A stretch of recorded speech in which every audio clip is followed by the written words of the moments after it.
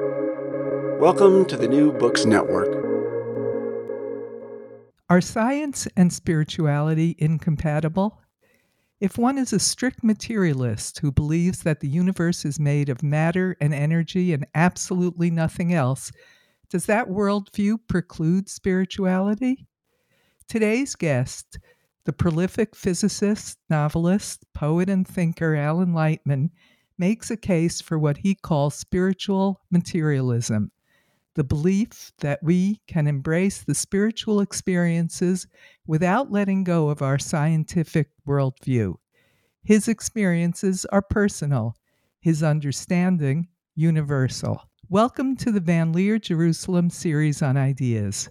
I'm Renee Garfinkel, your host, and I'm honored to welcome today's guest, Alan Lightman, professor at MIT, author of Einstein's Dreams, as well as many other novels, essays, and scientific papers.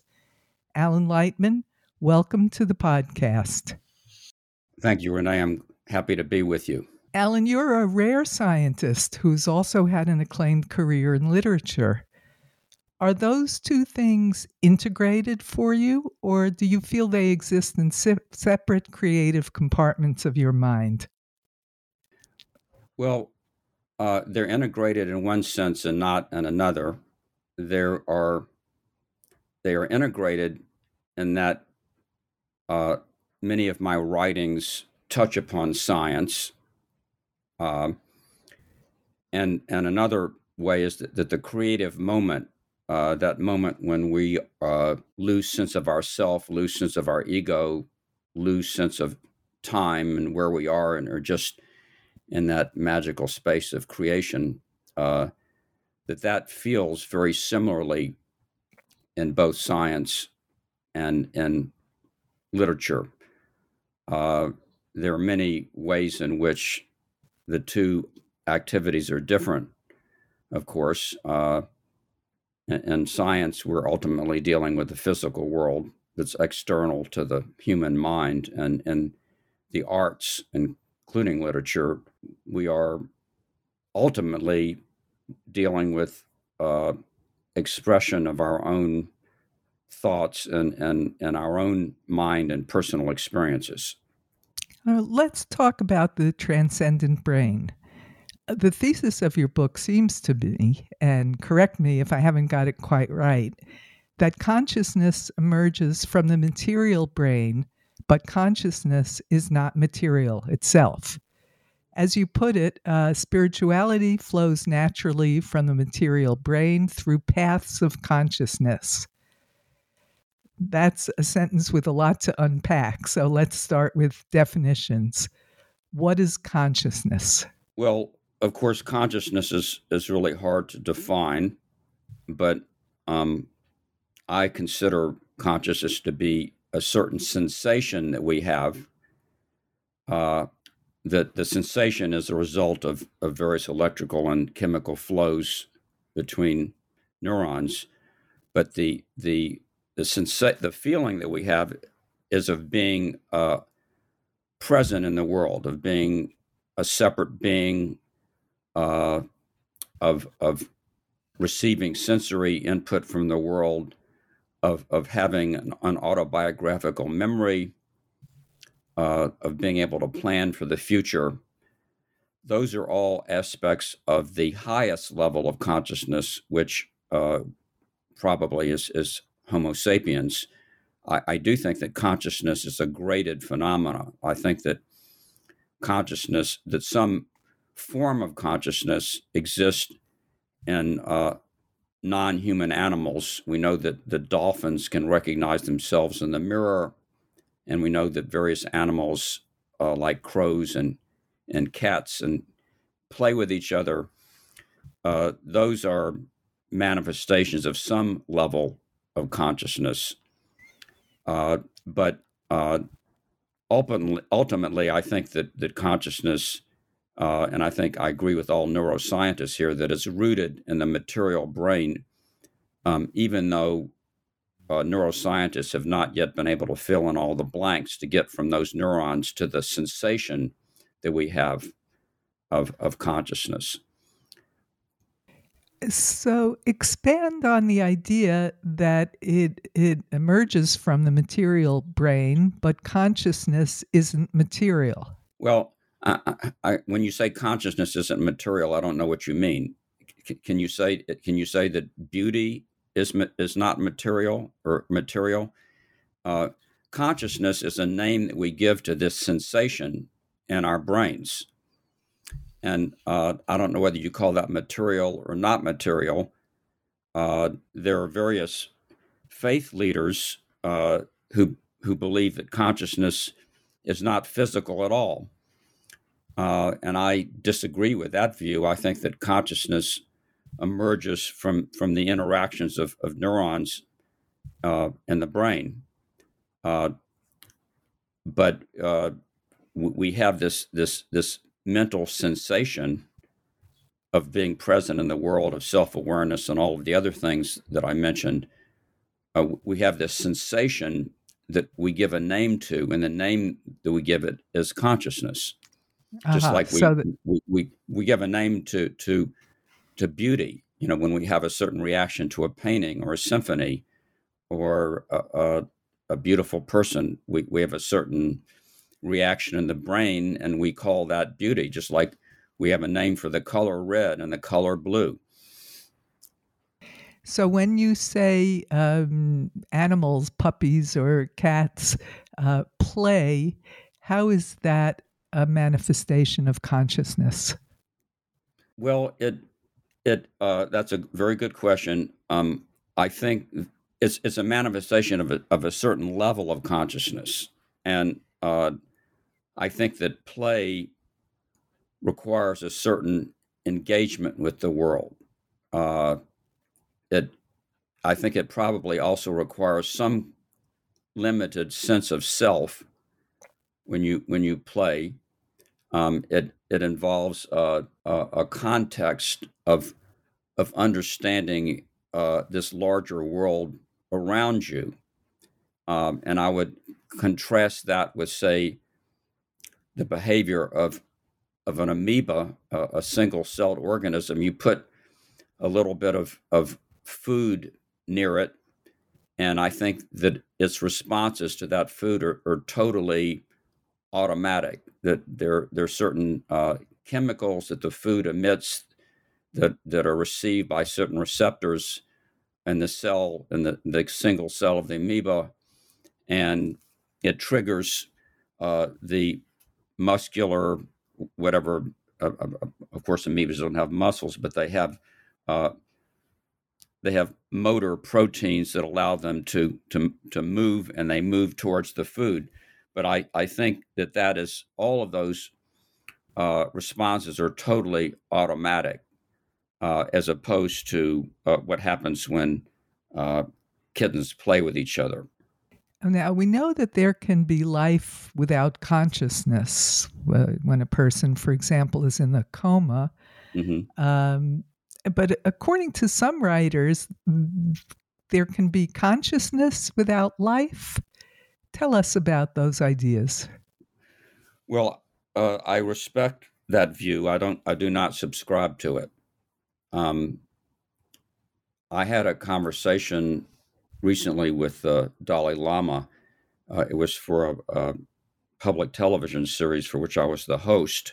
And the first statement that His Holiness made was that consciousness is not physical. And then I asked him whether it required life. And I mentioned that according to astronomers and physicists, there will be a time in the future where all of the stars have burned out and there will no longer be any energy sources to power life anywhere in the universe, not just life like us. And I asked him whether consciousness would still exist when there's no life. And he said, yes, it would. He said that consciousness has no beginning and no end, that everything physical has a beginning and an end, and consciousness has no beginning and no end. And I believe that there are a number of faith leaders, especially in Buddhism, who have that view. I don't share that view, although I respect all religious traditions and their beliefs. And some scientists, like Dr. Koch in Seattle, seem to hold similar ideas that consciousness is widespread and someday even non-biological machines will be conscious. Oh, yes. Well, okay. Well, I see what you mean. Yes, I think that we can build non-biological machines that have all the attributes of consciousness. I'm sorry, I didn't quite understand the question. I misunderstood it. No, His no. Holiness, His Holiness, the Dalai Lama would say that there's no machine that we can build that would have consciousness. But yes, I totally agree with Dr. Koch that although we don't understand exactly what consciousness is, and we'll never be able to get into the mind of a computer, we'll never know what a computer feels. I think if you make any finite list of all the attributes and manifestations of consciousness, such as being able to recognize yourself, being able to plan for the future, and so on, I think that we will ultimately build a computer that checks all the boxes of those attributes. Whether or not that machine is actually conscious is another question, but it certainly will check all the boxes of the manifestations of consciousness. It's like a black box. And even the human brain is a little bit like a black box, but certainly not like a computer. That the black box does certain things, and we can see what it does, but we can't get inside of the black box to completely understand the mechanism. Is Chat GPT a step along the way to that? I think it is, but it's a small step. Chat GPT is basically a vast lookup table. It's not doing any thinking. When you give it give it a task like write a Shakespearean sonnet, it has in its database all the sonnets that Shakespeare has ever used, and it knows what the pattern of words is. It knows what rhyming is.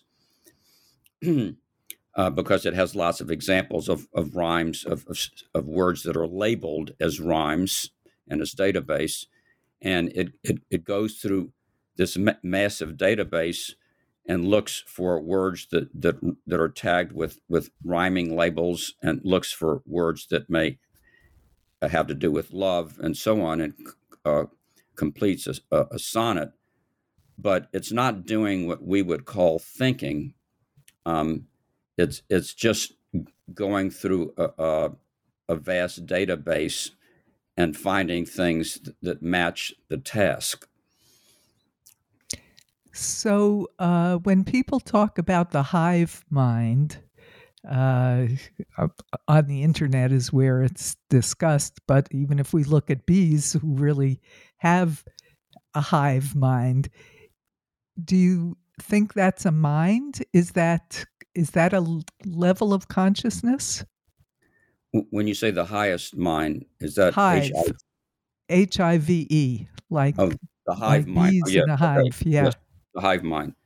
Well, that's a wonderful question, and I don't really know the answer to that. I mean, you could say that the brain is a hive, that each neuron is an individual in the hive, and they're all communicating with each other. So, you can look at a colony of ants, and they together produce something that's pretty amazing, or termites that produce these amazing termite cathedrals, these structures that are able to regulate airflow and temperature and humidity. And any individual termite, not only does it not have this organizational plan in mind, but it's blind. So it's a great question. We do know something about how termites communicate with each other and how they manage to produce something that's much bigger than the individual termite. And there's a sense in which, as I said earlier, that you could view the human brain, or any brain, as a hive where the individual components, the neurons, don't don't constitute thinking, don't constitute memory, but when you connect them all together, you produce these extraordinary phenomena that is thinking, consciousness, art, science, and everything else that our brain is capable of. Including spirituality. So let's turn to your second challenging concept. You suggest that spirituality flows naturally from the brain through the path of consciousness. What's your working definition of spirituality? Is it a feeling, a set of feelings, or something more? Well, I have a non-theist definition of spirituality that is my personal definition, and it includes various experiences, such as feeling part of something larger than yourself, feeling a connection to nature, feeling a connection to other people, the experience of awe, AWE, the appreciation of beauty. Those are experiences that, although they're not quite identical, I group them all under the heading of spirituality. And I think that every one of those experiences has an evolutionary history, that it was either had direct survival benefit, or it was the byproduct of another trait that had direct survival benefit. So I think that all of those feelings that I mentioned were hardwired into our brain, or the capacity for those feelings was hardwired into our brain over hundreds of thousands of years by the process of natural selection. I do acknowledge that many people have associate spirituality with an all-powerful, purposeful being that created the universe, that we usually call God. And I respect those beliefs. My definition and version of spirituality is a non-theist one, and I think that all of those elements evolved over the course of evolution of Homo sapiens. Some writers who write about spirituality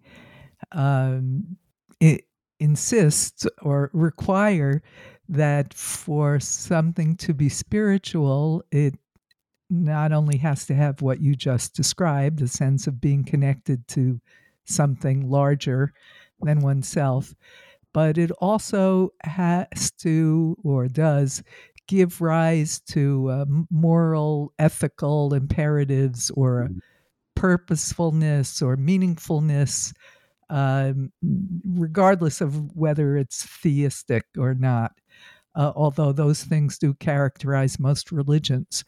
Do you feel that's an essential part of the spiritual experience too? Well,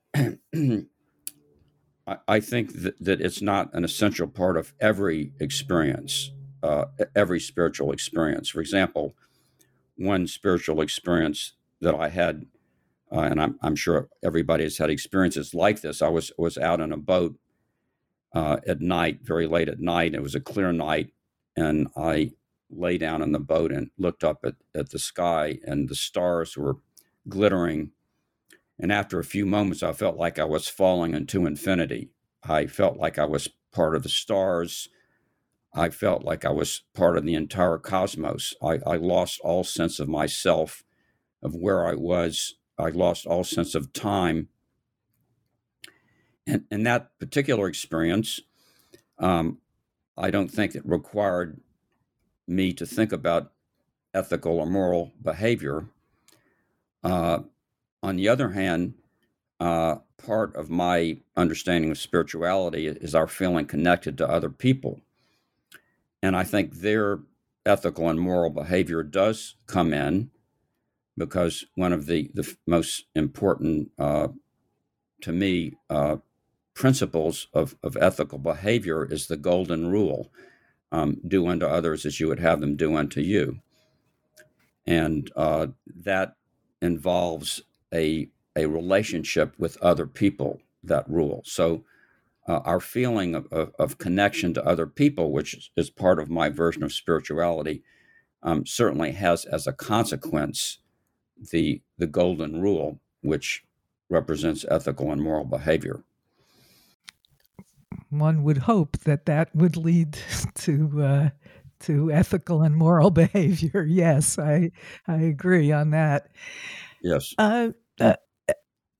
As some writers and thinkers, especially 20th century, like Freud and Ernest Becker and others, believe that not only spirituality, but civilization itself, including science, is a response to recognizing and fearing death. That the recognition of one's own mortality leads to a desire to be part of something larger and eternal, or at least lasting longer than the average lifespan. Does that resonate with your own experience? That resonates totally, Renee.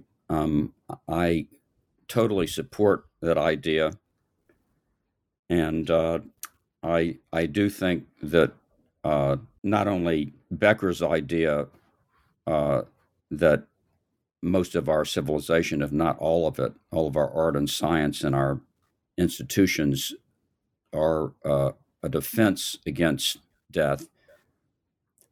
But I also think that there's that our longing for eternity, for something, some substance or some realm that's eternal, which is the basis for many religious traditions. I think that yearning also stems from a desire to have something beyond our physical death. A lot of many religious traditions have a concept of a soul, of some part of us that lasts much longer than our physical death. There can be either a personal soul, which has something of your own personal identity, or it can be a universal soul that's not connected to you as a person. Many religious traditions, both ancient and modern, have a concept of a soul, either the single soul or the dual soul.